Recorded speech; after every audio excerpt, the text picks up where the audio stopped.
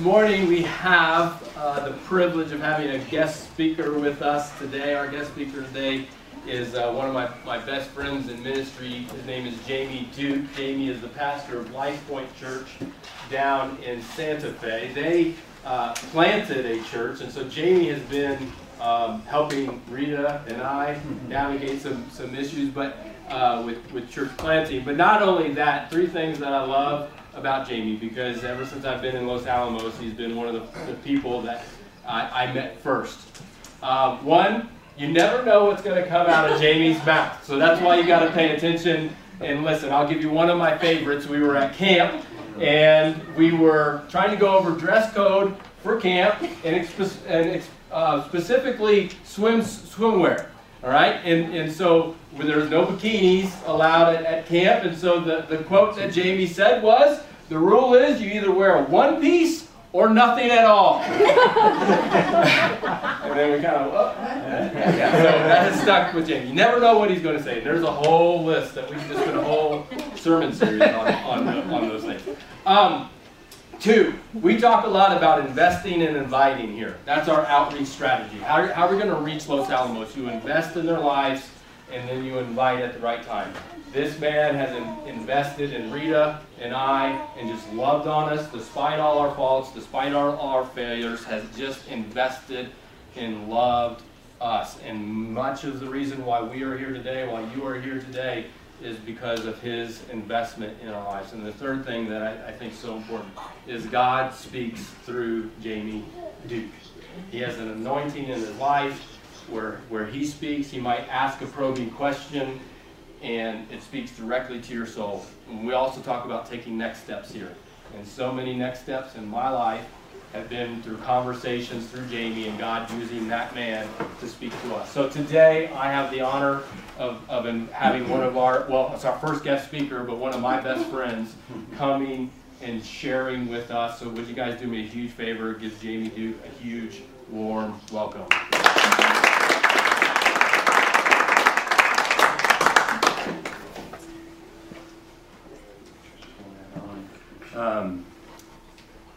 I love that Mike had three good things to say about me, and that there are three good things to say about me. And sometimes I'll even ask my own children, one good thing. That's just what I want, one good thing. But no, there's many good things I could say about Mike and Rita. I could take all day and do that. And, they've been our partners in ministry for well over a decade and into another decade. And they have been investors, and what I love, my heart beats for discipling people, individually and as a group. But what I love the most is to see when the light comes on in someone's life, and they get it, and they understand it's what God wants from me. This is where He wants me to go with my life. This is what He wants to do. And Melissa and I, and possibly Rita, knew Mike was going to be a pastor long before Mike was a pastor.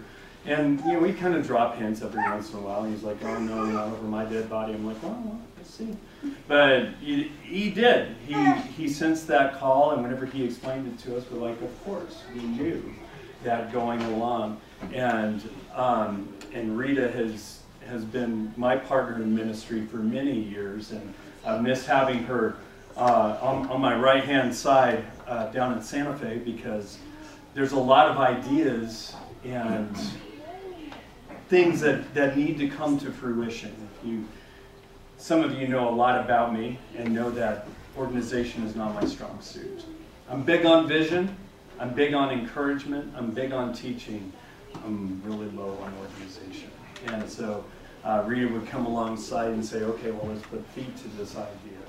And the age of 18, she knew what to do with that. And so there were awesome years of ministry, and I've taken up 2 minutes of my time talking about this. Well, today, I'm going to do three things with you. I'm going to show you an ancient passage from the book of Joshua that is timeless and applicable to every step of faith.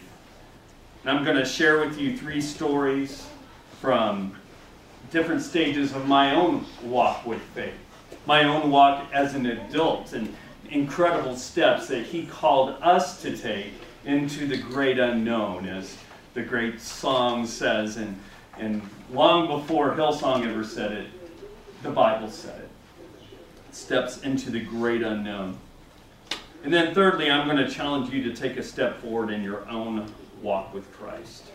The first story I want to share with you is really the great unknown. My wife and I had been married about a year, and we knew that we were just biding time for her to finish her degree. I had finished my degree in 1995 and got my degree in psychology. And if you know anything about a degree in psychology, it's essentially a ticket to grad school. There isn't a whole lot that you can. I was actually doing what I could do. I was working in mental health at the very lowest spot on the totem pole. I was working with severely disabled, mentally ill clients. And we, as I look at that particular experience in my life, it did mold and shape me in a lot of ways in that 1 year that I was a part of that. But I knew that that wasn't going to be the thing that I did for the rest of my life. Because God had planted a seed in my heart and in Melissa's heart that we would go to seminary together and that I would get a Master of Divinity. Don't ask me why it's called divinity. There's nothing to do with candy, and you don't come out any more divine than you were when you went in. But that's what I was told preachers should do. But before we went there were some steps that we had to make. And some moments of surrender. On the way up here, I was listening to a very important worship band called U2. And they have a very important song called The Moment of Surrender. And as I was driving out, I was like, how appropriate. Because that is what we're talking about today. Our moments of surrender. If you're going to take a moment and step out in faith, you are going to have to surrender. At that time, I did not, I had a stable job. It didn't pay super well. We thought it did, but it really didn't. My wife had just finished her degree in education. She could get a real job. And we were supposed to go to Fort Worth and go to seminary. And so about a month prior, I let my job know that I wasn't going to be staying much past a month. They gave a month's notice, and I let our landlord know we had about a month before we were going to be moving to Fort Worth. The only problem was we didn't have a place to live, and we didn't have any means of income. The plan was for Melissa to teach school while I went to school. And so we began praying, and that really was one of our first steps of faith, telling people without really even knowing. And we were young, we were foolish. If I were to look back on it, as I look back on it now, that is the last thing I'd recommend for my own children, is just quit your job and put your month's notice in for your apartment and just trust that God is going to provide. We waited 2 weeks, and God still had not provided. And within that time, within 24 hours of each other, I realized that we had both a job and a place to live. Melissa got a call from a principal at Tarver Rendon Elementary School who said, essentially, on a spot phone interview, we want to hire you. And so she said yes. And we had a job. Well, we didn't have a place to live. And so we were looking at all kinds of different places that were going to cost us double what we were spending currently in Las Cruces, New Mexico. And we were just struggling, trying to figure out where are we going to live. And I called the seminary and I said, where are we on the waiting list? We just need to know. And she's like, okay, just a second. Can I put you on hold? And then she came back on and said, well, we had just sent out a letter of acceptance. You'll be staying on campus. You have a place to live. And rent was half of what it was going to cost for us to be somewhere else.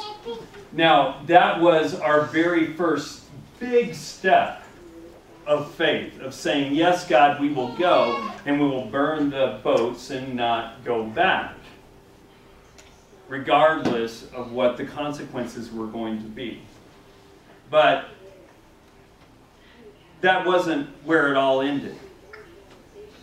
We're going to take a look into the 3rd chapter of the book of Joshua. I really like this particular passage of Scripture. It gives us a very clear description of what happened, who it happened to, and what God expected His people to do. And from that we can get a very clear picture of how the principles that Joshua received from God directly apply to any other historical context. And that means that everything that the Israelites and Joshua understood and applied many thousands of years ago have a direct application to you and to me today. And this lesson was all about faith. Now up on your screen you have a passage from Hebrews chapter 11 verses 1 through 2. It talks about faith. Now faith is the assurance of things hoped for, and the conviction of things not seen. For by it the people of old received their commendation. See, these words were written thousands of years after the events of this book of Joshua. But there were lessons of faith that the writer of Hebrews learned because of the love and the grace that they saw God pour out in the life of the people in the book of Joshua, the Israelites at that time. Joshua chapter 1, and perhaps you covered this, but I want to readdress it. Joshua chapter 1 verses 5 through 9, it says, "No man shall be able to stand before you all the days of your life. Just as I was with Moses, so I will be with you." The people here understood when Joshua was talking about Moses, they understood that because God was faithful through Moses, and He was speaking through Joshua in much the same way. He goes on to say, "I will not leave you nor forsake you. Be strong and courageous, for you shall cause this people to inherit the land that I swore to their fathers to give them. Only be strong and very courageous, being careful to do according to all the law that Moses and my servant has commanded you. Do not turn from it to the right hand or to the left hand." Stay focused. That's not in there, but I added it. Stay focused, that you may have good success wherever you go. This book of the law shall not depart from your mouth. You shall meditate on it day and night, so that you may be careful to do according to all that is written in it. For then you will make your way prosperous. Have I not commanded you? And this is what is up on your screen. Be strong and courageous. Don't be frightened, and do not be dismayed, for the Lord your God is with you wherever you go. See, there's a lot of unknowns whenever you follow Christ. Just because we took a step of faith, whenever we ended up going and preparing for ministry in a place called Fort Worth, we went through some of the most difficult times of our marriage. I had a nervous breakdown. I didn't know what that was. I didn't know what it meant. But I knew I was in trouble. And I was a pastor. Or I was preparing to be a pastor. But I talked to another pastor who said, "Jamie, you can get through this, but you're going to need some help along the way." And so we walked through a very dark time together. And I remember asking God, why? If I'm preparing to do ministry in your name, why am I having to deal with this? Why am I having to deal with this anxiety? Why am I having to deal with this overwhelming despair? It's not fair. But it was through that time I continued to walk and continued to walk and continued to cling to promises that He gave me. And while I don't completely understand everything that I went through and everything my wife had to go through, not a month goes by that I don't talk to somebody about their own struggle with things like depression and anxiety. And they're afraid to talk to somebody about it. And I'm able to tell my story. So taking a step of faith was scary, and it was risky. It was dangerous. It was tumultuous. But God, friends, was faithful. Joshua chapter 3, beginning in verse 14. Joshua was getting ready to send the people, the children of Israel, into the promised land. They were told by God that they were supposed to cross the River Jordan. The River Jordan's not like the Rio Grande. The River Jordan actually had a little water. And so, with the Rio Grande, it's like, okay, well, we're going to cross the river. And pretty much everybody, even in monsoon season, can eventually make it across. There may be a little treacherousness, but this was a big river. They didn't know how they were going to get all of their people and the Ark of the Covenant, which was the presence of God, across this particular river. In verse 14 it says, "So when the people set out their tents to pass over the Jordan with the priests bearing the Ark of the Covenant before the people." So they're carrying this Ark of the Covenant. You got the priests. And really, that was kind of the preacher's job at the time, was to carry the Ark. I'm kind of glad we moved past that. But having been a church planter and having had to set up for church, sometimes you feel like you're carrying, you bring that ark in that trailer and you start hauling it in and you start setting it up. Just like the children of Israel did. They set up the tents, they put the ark there. And so that people could experience the presence of God. So there are a lot of correlations in there. But they're carrying this ark. It's big, it's heavy. And as soon as those bearing the ark had come as far as the Jordan, and the feet of the priests bearing the ark were dipped in the brink of the water. Now the Jordan overflows all its bank throughout the time of harvest. In other words, it was running deep. The waters coming down from above stood and rose up in a heap very far away. At Adam, the city beside Zarethan, and those flowing toward the sea of Arabah, the salt sea, were completely cut off. And the people passed over opposite of Jericho, and now the priests bearing the Ark of the Covenant stood firmly on dry ground in the midst of the Jordan. And all of Israel was passing over on dry ground until the nation finished passing over the Jordan.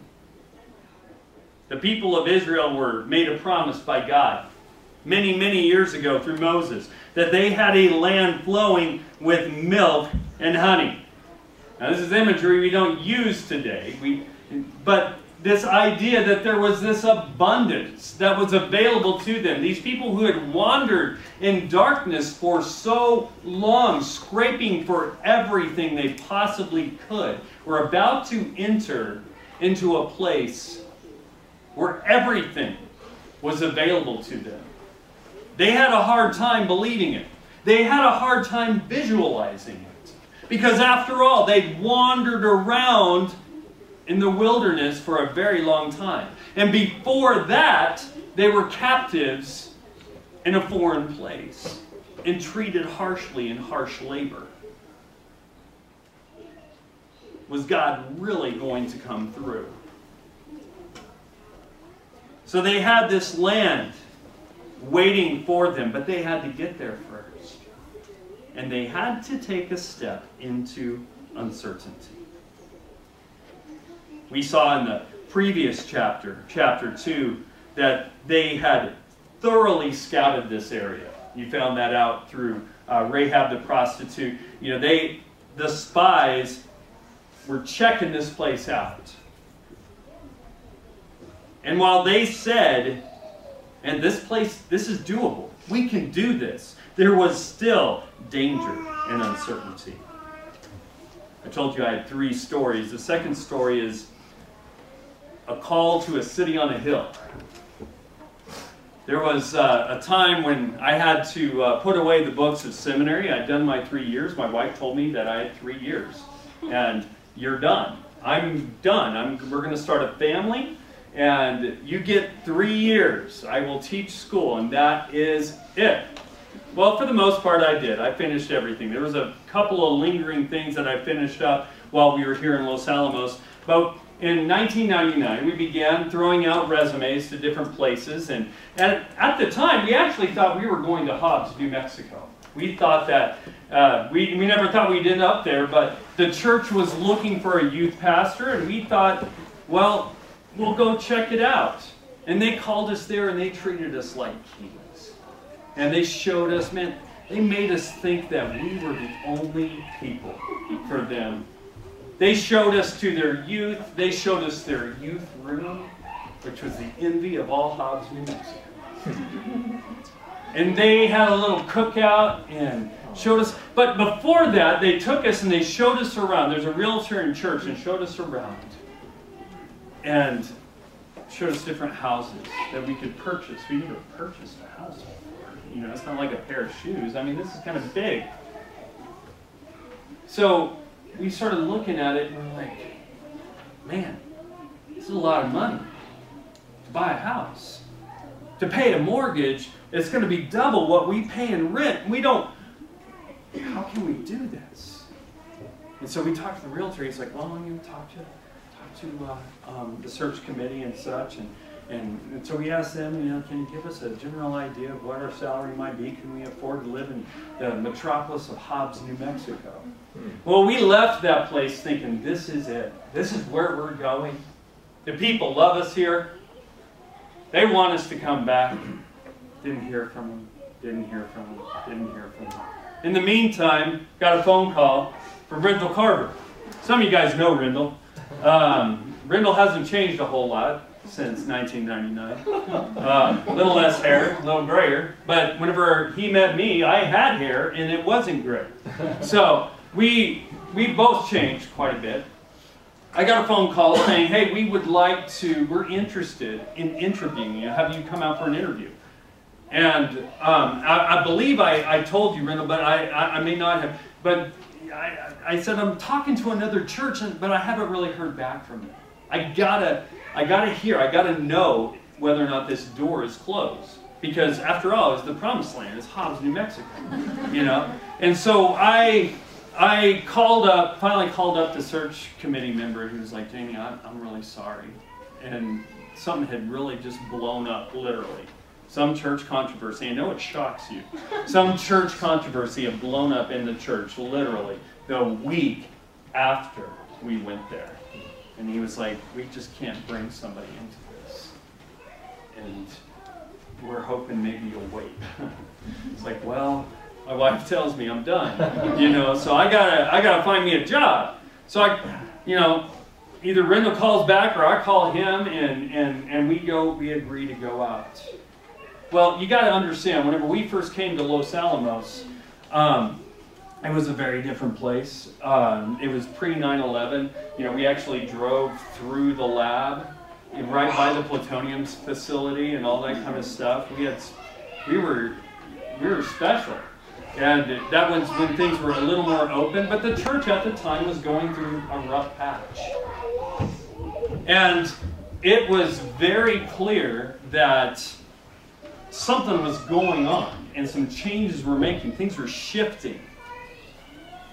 But Rendell told me that the committee's determined that if you feel called, we would like for you to come. We know it's not the most ideal situation, but we feel like this is where God wants, you know, you're the person God wants for First Baptist Los Alamos. So I said, okay, I'll do it. And the crazy thing about it, and I have to back up a little bit, one of the most heart-burning things was whenever we were taken out by a realtor in Los Alamos, New Mexico. Huh. Because you think that we had sticker shop in Hobbs? Yeah. Even in the year 1999 in Los Alamos, New Mexico, you could get yourself a nice 30-year-old fixer-upper in White Rock for $200,000. And I remember thinking, oh my gosh, what are we doing? what are we thinking? But God didn't let us go. God didn't let us go. God didn't let us go. And so finally we said, God, if this is where you have us, we will go. And we took the step of faith, and Tony Montoya and all his crew met to unload our U-Haul there on Woodland Drive. And we were here for 13 years. And we saw a lot of things change. A lot of things were hard. A lot of things were good. But it was where God wanted us to be. But one thing that we learned was that the waters weren't going to part until our feet got wet. Until we said yes. In the weeks after that, we were offered a place to live, a place to rent that was going to be considerably less than what some other places were going to be. And things began to fall into place. But it was not until we said yes. And things kind of went awry those first year or two. I always tell people, whenever we moved to Los Alamos, and within the first year we had a baby, the town nearly burned down, and the pastor left. All those three things happened within 9 months, literally. And, well, within a year. It was within a year. All those things happened. But thank goodness, I was young and I was dumb and I didn't know any better. And I stuck with it. And relationships were made. We saw a lot of different people come and go from our life that we were able to invest in, and they invested in us. But it's because we put our feet in the water and we began to walk. And then the waters began to part. Then it became clearer. Why does God call us into the unknown? There's some things that I want to share with you today, because I've asked myself that, because my entire adult life has been about walking into the unknown with Christ. Why does God call us into the unknown? Does He like to see us squirm? Is He some kind of spiritual sadist? You know, does he just like to see people struggle? Well, the first reason I think He calls us into the unknown is because our faith and progress in advancing the gospel is made no other way. Progress in our faith and progress in advancing the gospel is made no other way than walking into the unknown. Joshua 3:15 through 16 says, as soon as those bearing the ark had come as far as the Jordan, and the feet of the priests bearing the ark were dipped in the brink of the water, now the Jordan overflows all its banks throughout the time of harvest. The waters coming down from above stood and rose up in a heap very far away. The waters parted. Every one of them crossed over, but it wasn't until the priests took those first steps. They could have said, okay, we got the ark over here, God. Part the waters so we know it's your will. You ever done that? Kind of bartered with God? If everything falls into place. The thing I found, though, folks, throughout my adult life, God doesn't work that way. He doesn't make deals with us. He calls us to follow. And we either say yes or we say no. But if He says yes, we know that He's good for it. That's the next point. He is good for it. He calls us into the unknown because He is good for it. He said in Joshua chapter 1 verse 9, have I not commanded you, be strong and courageous, do not be frightened, do not be dismayed, for the Lord your God is with you wherever you go. He calls us not only because that is what progresses our faith. We don't grow in faith in any other way than to walk into the unknown. If we walk into the known, that is not faith. If you walk into what is safe, that is not faith. The unknown is faith. And our faith progresses whenever we walk in obedience with Him. And we know that He is good for it because He shows Himself to be faithful. Last story. Call this the call to the city difference. Or, as some of you like to call it, Nineveh. You'll get it. Think about it for a minute. Many years ago, I sensed a call to plant a church. I didn't know when I was supposed to plant that church, but it became more and more apparent that it was going to be Santa Fe, New Mexico. And there were people who were friends of ours that we would celebrate things like Christmas or New Year's. And every year we would talk about our hopes and dreams for the coming years. And we would always share. I think one day we're going to be planting a church. And as we got closer and closer to that, we said, and it's going to be in Santa Fe. And it's almost as if those people just kind of like, they're like, yeah. And they just kind of let it just fly over their heads. Well, it became very clear about 2013 that it was time to prepare for this.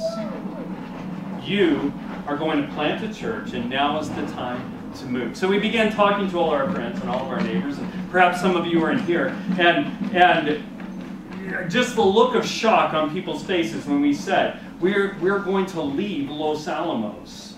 We're going to leave First Baptist, and we're going to go plant a church from scratch in Nineveh, in Santa Fe. And we literally had good friends of ours argue with us about, that just doesn't seem like a smart move, Jamie. You've got everything you could ever want here. You've got a good salary. You've got a home. Your kids have friends. Everything is provided for you. Why would you leave this? Well, because God calls you.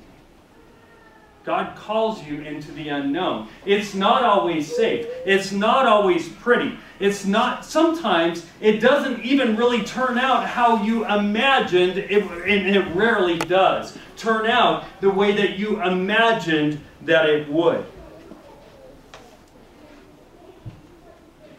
But we had a call to go. And guys, I will tell you, in the last 5 years, it has been a struggle. But I've also seen my family grow spiritually in ways that I'd never imagined. I've seen God turn people's lives around who are addicts. I've seen people surrender to Christ that I never thought they would. Is it a mass movement? No. If you know anything about Santa Fe, nothing is ever a mass movement. Mañana, we'll have a mass movement tomorrow.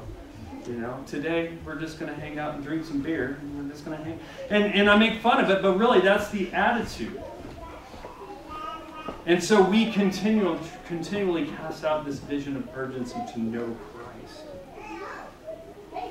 Well, how do you take this next step into God's will? To quickly close, it all involves surrender. It always involves surrender. I think my people are sick of seeing that word up on the screen. I use it so often, but I have to, because that is what we are called to do. We're called to surrender everything. We're called to surrender to Christ as Savior and King. We are called to surrender to know His Word and commit ourselves to it. We saw that in Joshua chapter 8. In chapter 1, verse 8, where he says, don't let that word of the law depart from your mouth. Know it. Understand it. Surrender to engage your community of faith. Be a part of your local church. Challenge one another. We're stronger together than we are alone. But surrender to ask Him to reveal Himself to you. God, what do you want from me? Because even Jesus says in Matthew 7, ask, and it will be given to you. Seek, and you will find. Knock, and it will be open to you. For everyone who asks receives, the one who seeks finds, and the one who knocks, it will be open. What is he calling you to step forward in? Because I guarantee you he is. And it's probably uncomfortable. Some of you know exactly what he's calling you forward to. And until you surrender and say yes, you will live in tension with your Creator. I encourage you to step forward. God, I thank you for the time we have.